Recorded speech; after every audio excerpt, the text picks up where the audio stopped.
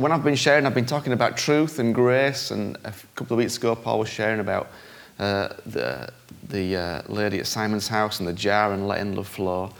And I want to talk in a similar vein from Mark 1 and Mark 2, but then I also want to look at what you might call Jesus' marketing techniques.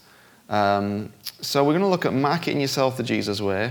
We're going to talk about France in 1945 and World War II collaborators because they relate to Mark 1 and Mark 2. And we're going to talk about fighter jets because they're just cool. Is that right? And somehow we're going to link that into the Bible and Nepal and Paraguay, and it's going to be exciting. You see, I know when Paul shared about the lady at Simon's house and letting love flow, and this prostitute comes in and pours a massage oil all over him, it's striking, it's shocking and all that. And the thing is, that's not actually the most shocking thing Jesus did. It's actually pretty lame when you understand some of the other things that go on and the other people he interacted with. And the more I read about Jesus, the more I go, this guy operated right on the edges and past the edges of what was acceptable. In fact, he broke everything that was acceptable. He broke through every cultural barrier. He reached past any and every kind of culturally accepted concept of what was right and wrong, if it meant he could reach somebody. He never did it just for the sake of doing it. But if it meant he could reach somebody, he would do it. He really didn't. You know, people go, I don't care what people think, and you know they're actually lying because we all care what people think. Well, Jesus really didn't care. He really didn't, as I'll show you a little bit. What's important, though, is when you hear these stories and you hear how radical Jesus was and how much he put himself out, you just have to be honest with yourself about how you feel about it. You've just got to be real about it. You've just got to go, that upsets me. If it upsets you, that's okay. You've just got to go, it upsets me because it shows you where you're at, and then you can move on from there. The worst thing to do is to pretend you love it when really you hate it. Because then you're just pretending, and Jesus wasn't really up for that either.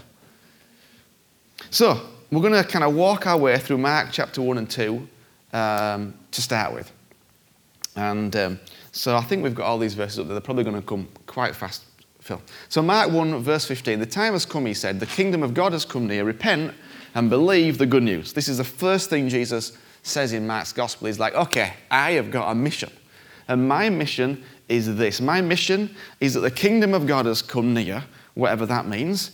And that to get into it, we have to repent and believe it. And really, the kingdom of God is everything that God is. Jesus had been in a kingdom, a place called heaven. I don't know why I'm looking up there when it's everywhere, but anyway, in this place called heaven. And then he was going to come down in the form of a man to the earth and express that kingdom in who he was. And so, when he taught us to pray, he said, pray like this, pray that heaven, oh, you're back from a high five, awesome. Yeah, still got it. So Jesus, in this whole kingdom of heaven thing, he's going, look, this thing that's in heaven, now it's coming to earth, and I'm going to express what heaven's like. Because what heaven's like is what Jesus is like all along and all around. And it's this thing about, it's not just this kind of gospel of salvation. It's not just Jesus came to save you from your sins. It's no, this is about being completely restored. This is about becoming as you were created to be, which is like Jesus was. So he's got this whole message to get out. And then he wanders around. So this is through, some of this is up there and some of it's not. I'll tell you when it's on there. So verse 16, he kind of goes through the Sea of Galilee, finds some fishermen and says, come on, let's fish together, but get some guys instead of some fish. For some reason, they leave everything and follow him. That's a bit weird, isn't it? I mean, it's like somebody walking in a cap and go, come on, instead of doing this, we're going to do this now, and they all just get up, leave the desk, and walk off. That's what happened. It's weird stuff, really. Anyways, then he goes to a place called Capernaum. There's this man who it says has evil spirits, and he says, be quiet, and he gets healed, and they go, ooh, that's a bit weird. And then we get to this, Mark 1 and verse 28. News about him spread quickly over the whole region of Galilee. Now, this is a good marketing campaign because now it's spreading. It's on social media, it's on Instagram, it's everywhere. People are hearing about this man called Jesus. This is going good. He's got this message he's got to get out. And now it's going good because news is spreading. People start talking about it.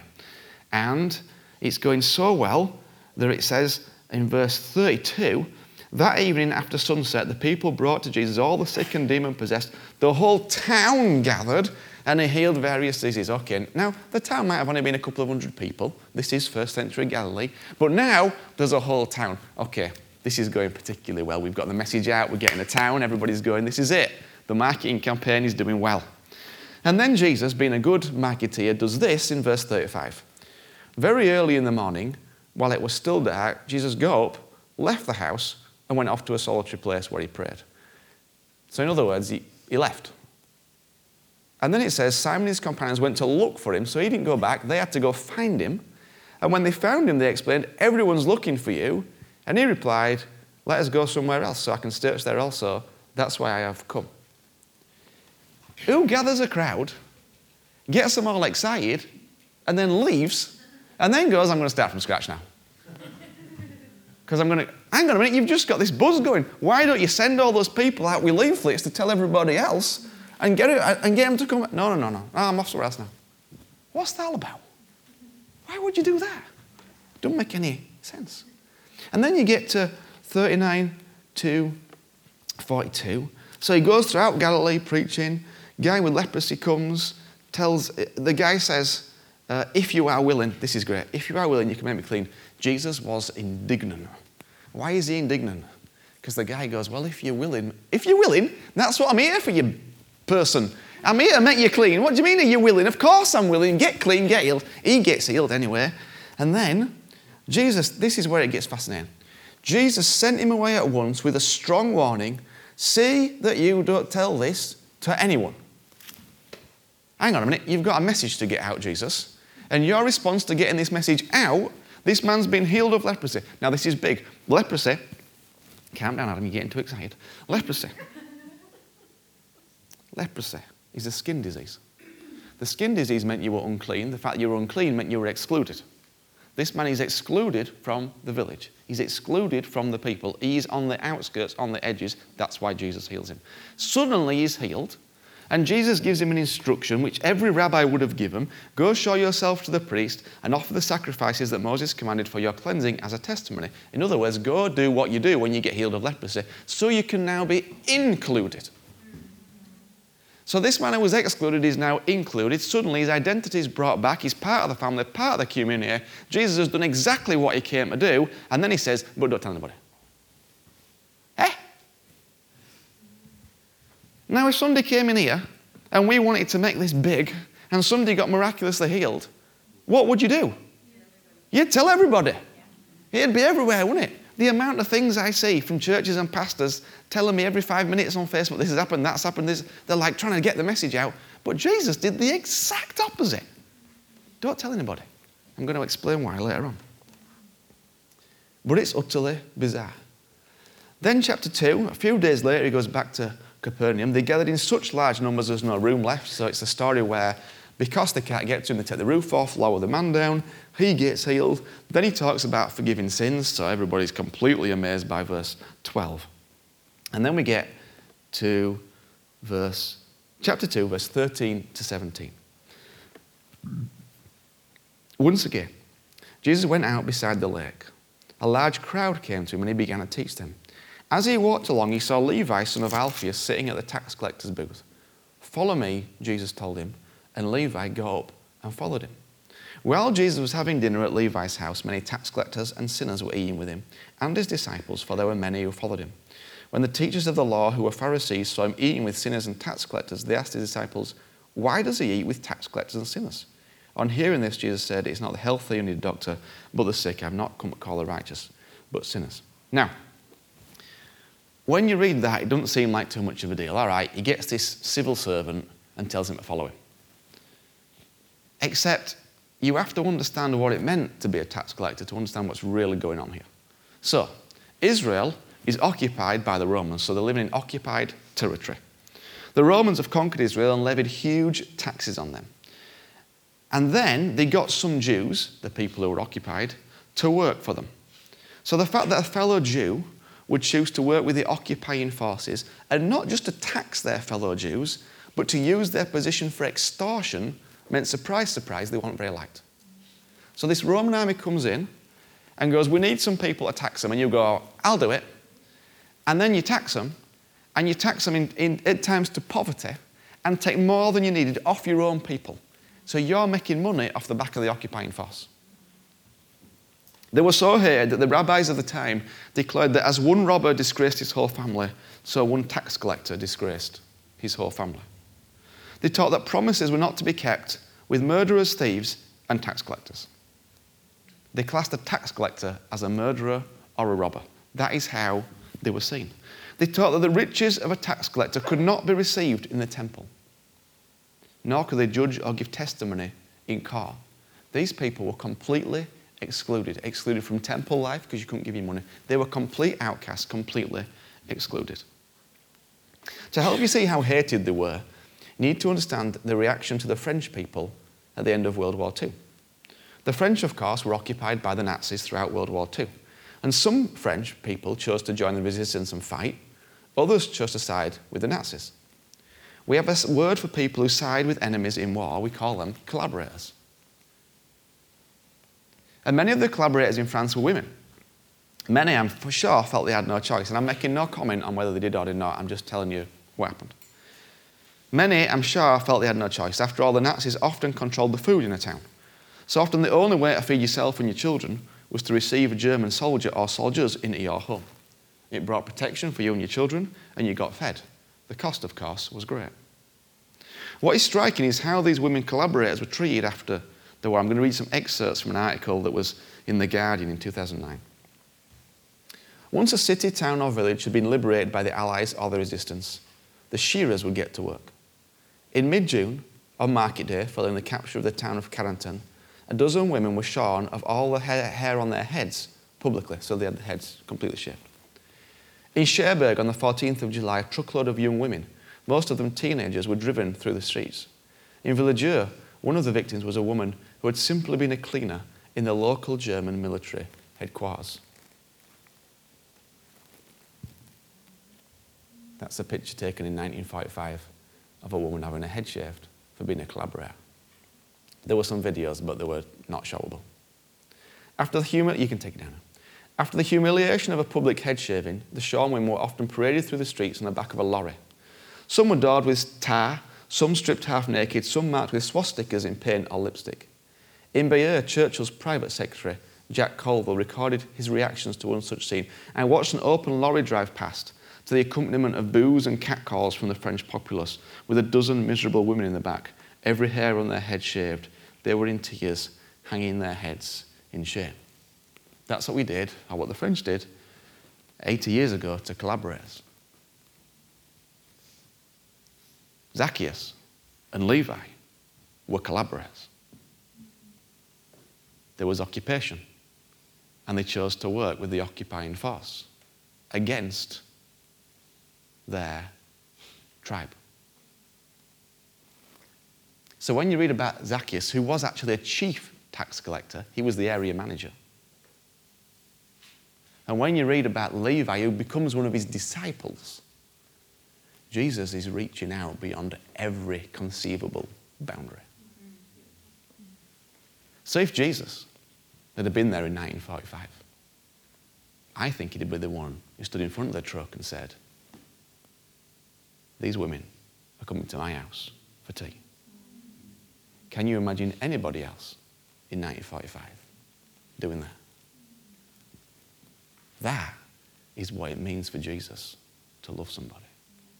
And the extent that he will go to love anybody and reach anybody. The whole prostitute thing has got nothing on the tax collectors, I tell you.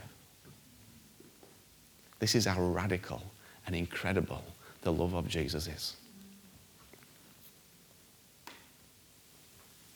You see, there's not just one incident of Jesus letting love flow. It happens again and again and again and again. And what you find is Jesus seeks out all those who are on the edge. He seeks out all the downtrodden, the oppressed, the marginalized, those on the edges, and he just blasts through every little bit of what we might say is decency, and he smashes through it and goes, I love you, and I'm going to give everything for you. Isn't it amazing? Isn't it amazing? This love that Jesus has, this ability to reach beyond, is incredible. And we've got to grasp it, church. I realise that most of us, if not all of us, if we were there in 1945, wouldn't dare to stand up I realise that. And that's okay. I realise that we may have been the people going, why is he eating with tax collectors and sinners? You see, we always want to side ourselves with Jesus, but really, a lot of the time, in reality, there's a little bit of the Pharisees in us that goes, why is he doing that? Why is he going right beyond? Why is he eating with all the people who we think he shouldn't be eating with? But really, it's because Jesus is going, this is the love of God. It's extreme, and it's radical, and it's all-encompassing, and it's for everybody, everywhere, at every moment in time.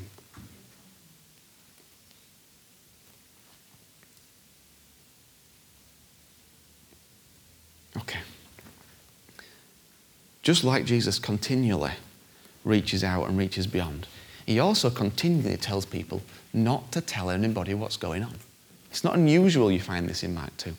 So Matthew 12, he heals a man with a disabled arm, says, don't tell anybody. Mark 7, a deaf and mute man, don't tell anybody. Luke 8, he raises somebody from Jairus' daughter from the dead, and then says, give her something to eat and don't tell anybody. What's that all about? He must be hungry, he must get hungry being dead. Why does Luke decide to add that bit in? He told her parents to give her something to eat. Why? Why is that there? I don't know. Other than just think of the practical care of Jesus. Okay, this is what you're going to do now. Because you're probably going to be a little bit upset. You're probably going to be in shock. You might need a cup of tea with some sugar in. So, get her something to eat. Care to the extreme. He wants you to know he's bothered about the practical stuff as well. Mark 9 takes his disciples up to a mountain. They have this kind of moment that you might have if you're on LSD, and they see these people transfigured in front of him. They're in this kind of weird third heaven place. There's Jesus there, there's Elijah there. They're like, whoa, we are tripping now. And then he goes, but don't tell anybody. What the heck? What's going on there? Then Matthew 16, this is Matthew 16, they go, oh, you're the Messiah. Oh, yeah, well done, don't tell anybody. What? He spent all this time trying to tell them who he is. Then when they get it, he goes, don't.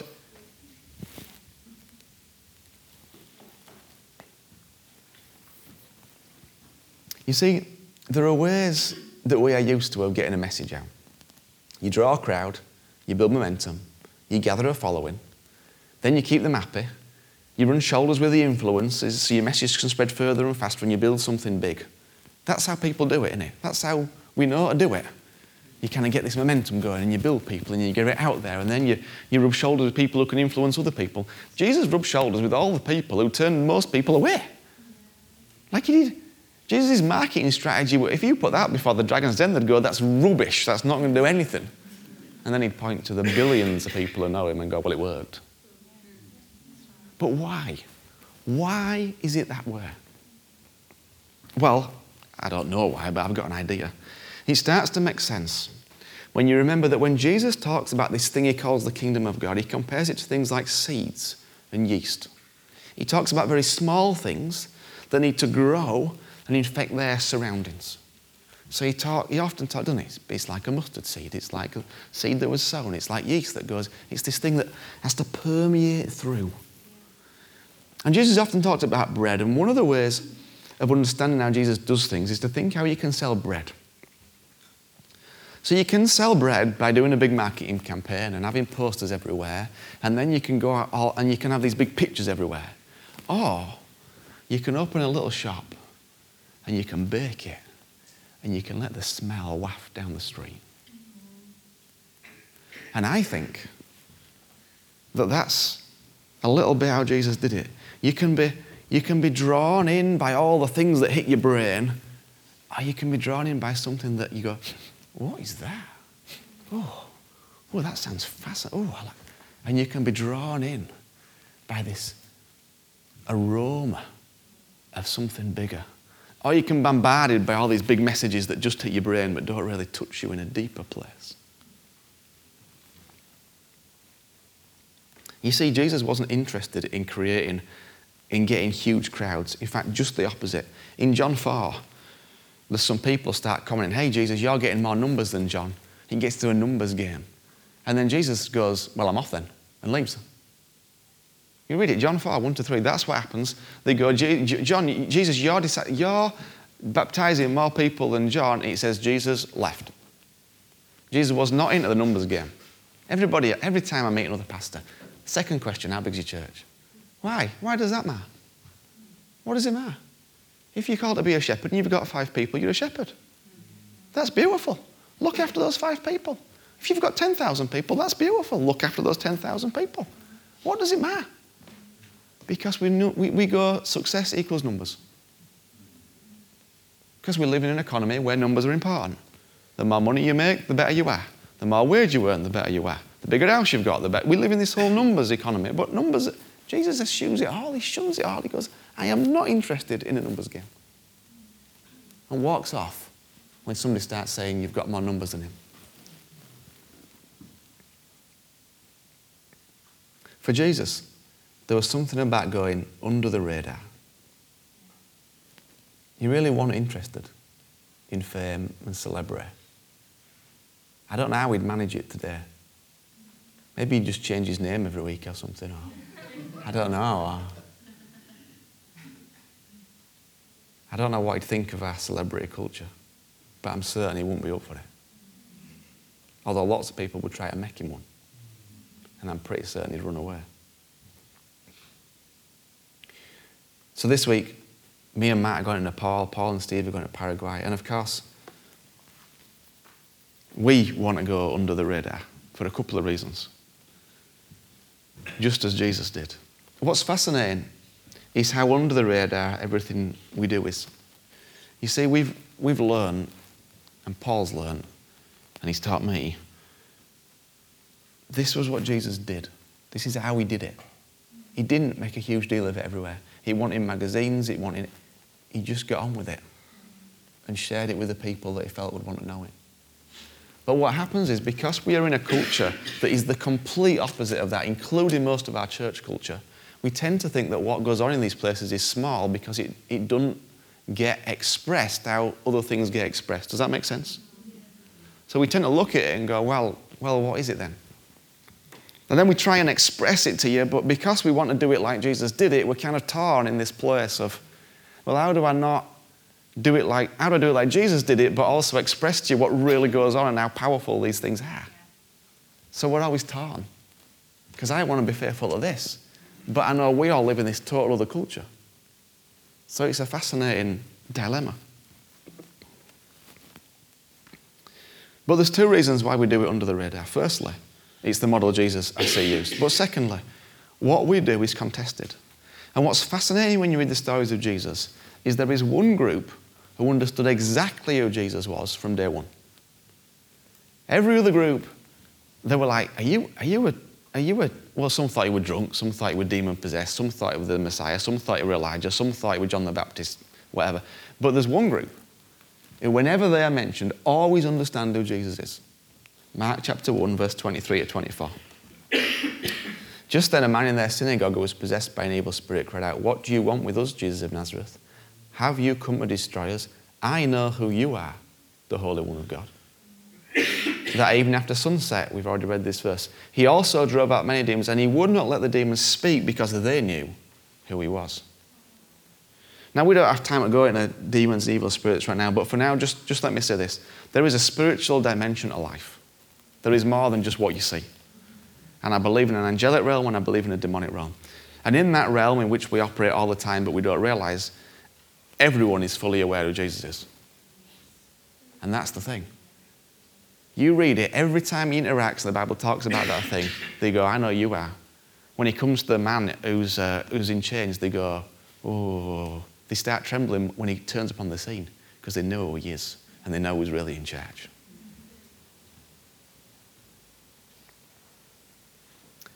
But you see, there's a battle and a fight for the kingdom of God. And this is where we link to fighter jets. And in particular, the F-22 Raptor. You see, these trips that we're embarking on this week, they are kingdom covert operations. And we want to remain hidden in his glory and light throughout the whole time. We are not interested in becoming known. Only if it helps the kingdom of God. And I speak for Paul and myself when I say these words. Just like those F-22 Raptors can do, we want to go in without the enemy knowing we are there. We want to surprise the enemy with doors that would open spontaneously without much prior warning. You see, it's clear that for many years this gospel of salvation has been received all over the world. And by that I mean the idea that Jesus loves you, he died for you, and you can have your sins forgiven. But Jesus didn't come to preach that.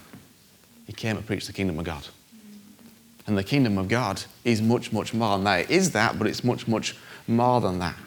It's about the discipleship of nations, growth and maturity of the church, the transformation of believers, and the release of every single person into their unique call and identity, and the restoration of all things now.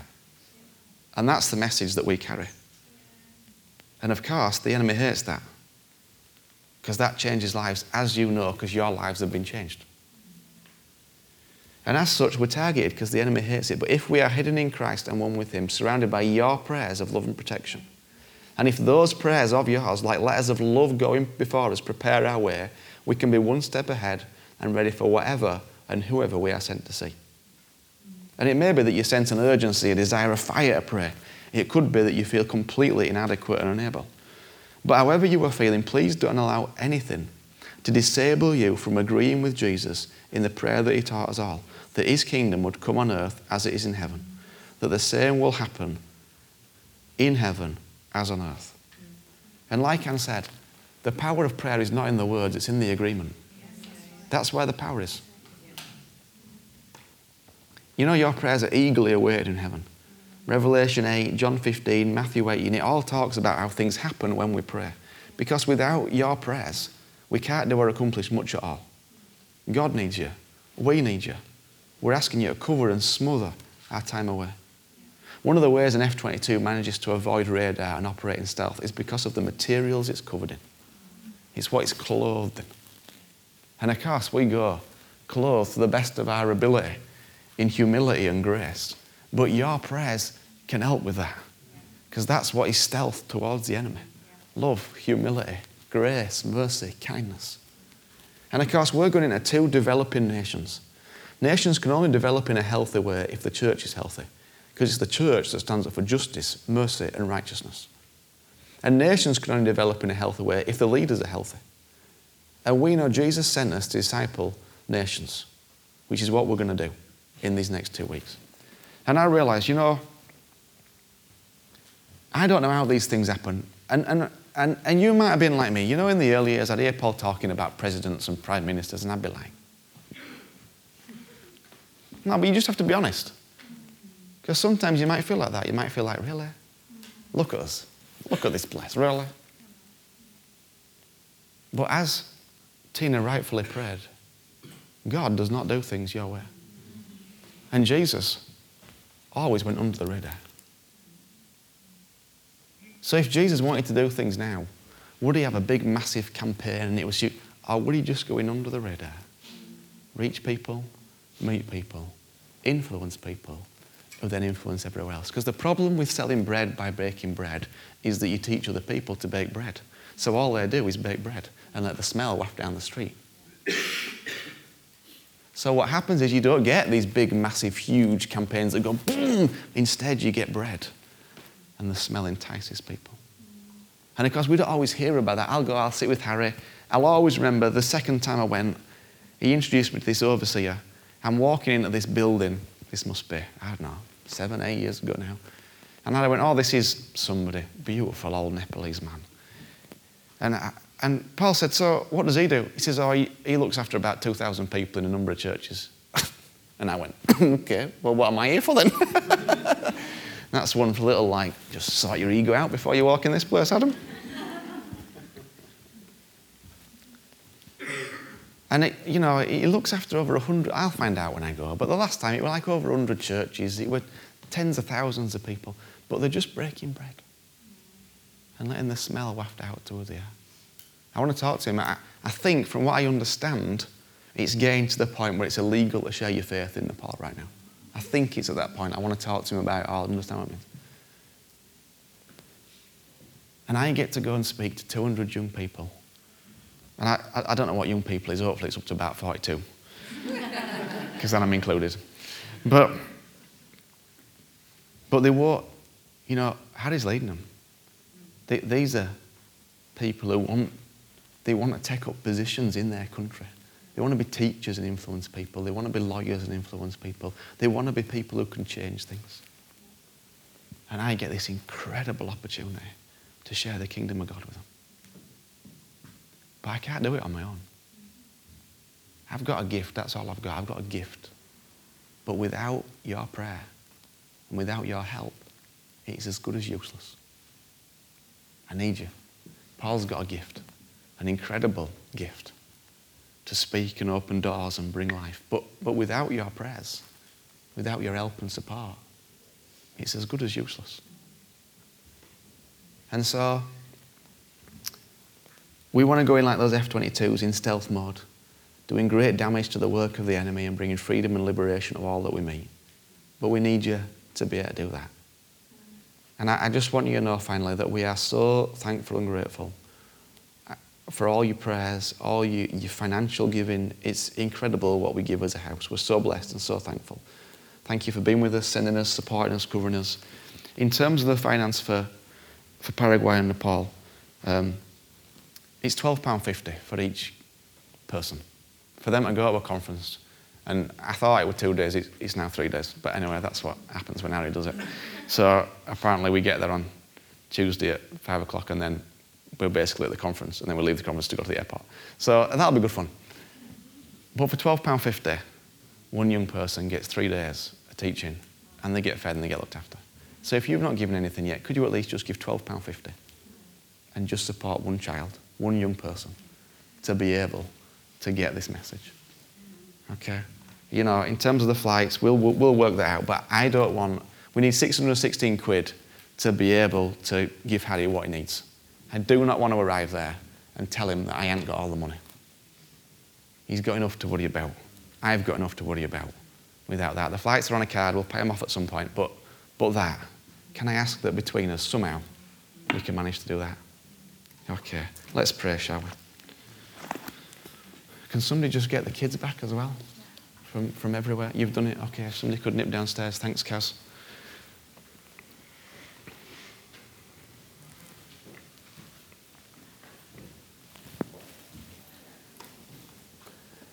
Father, you were amazing, Jesus.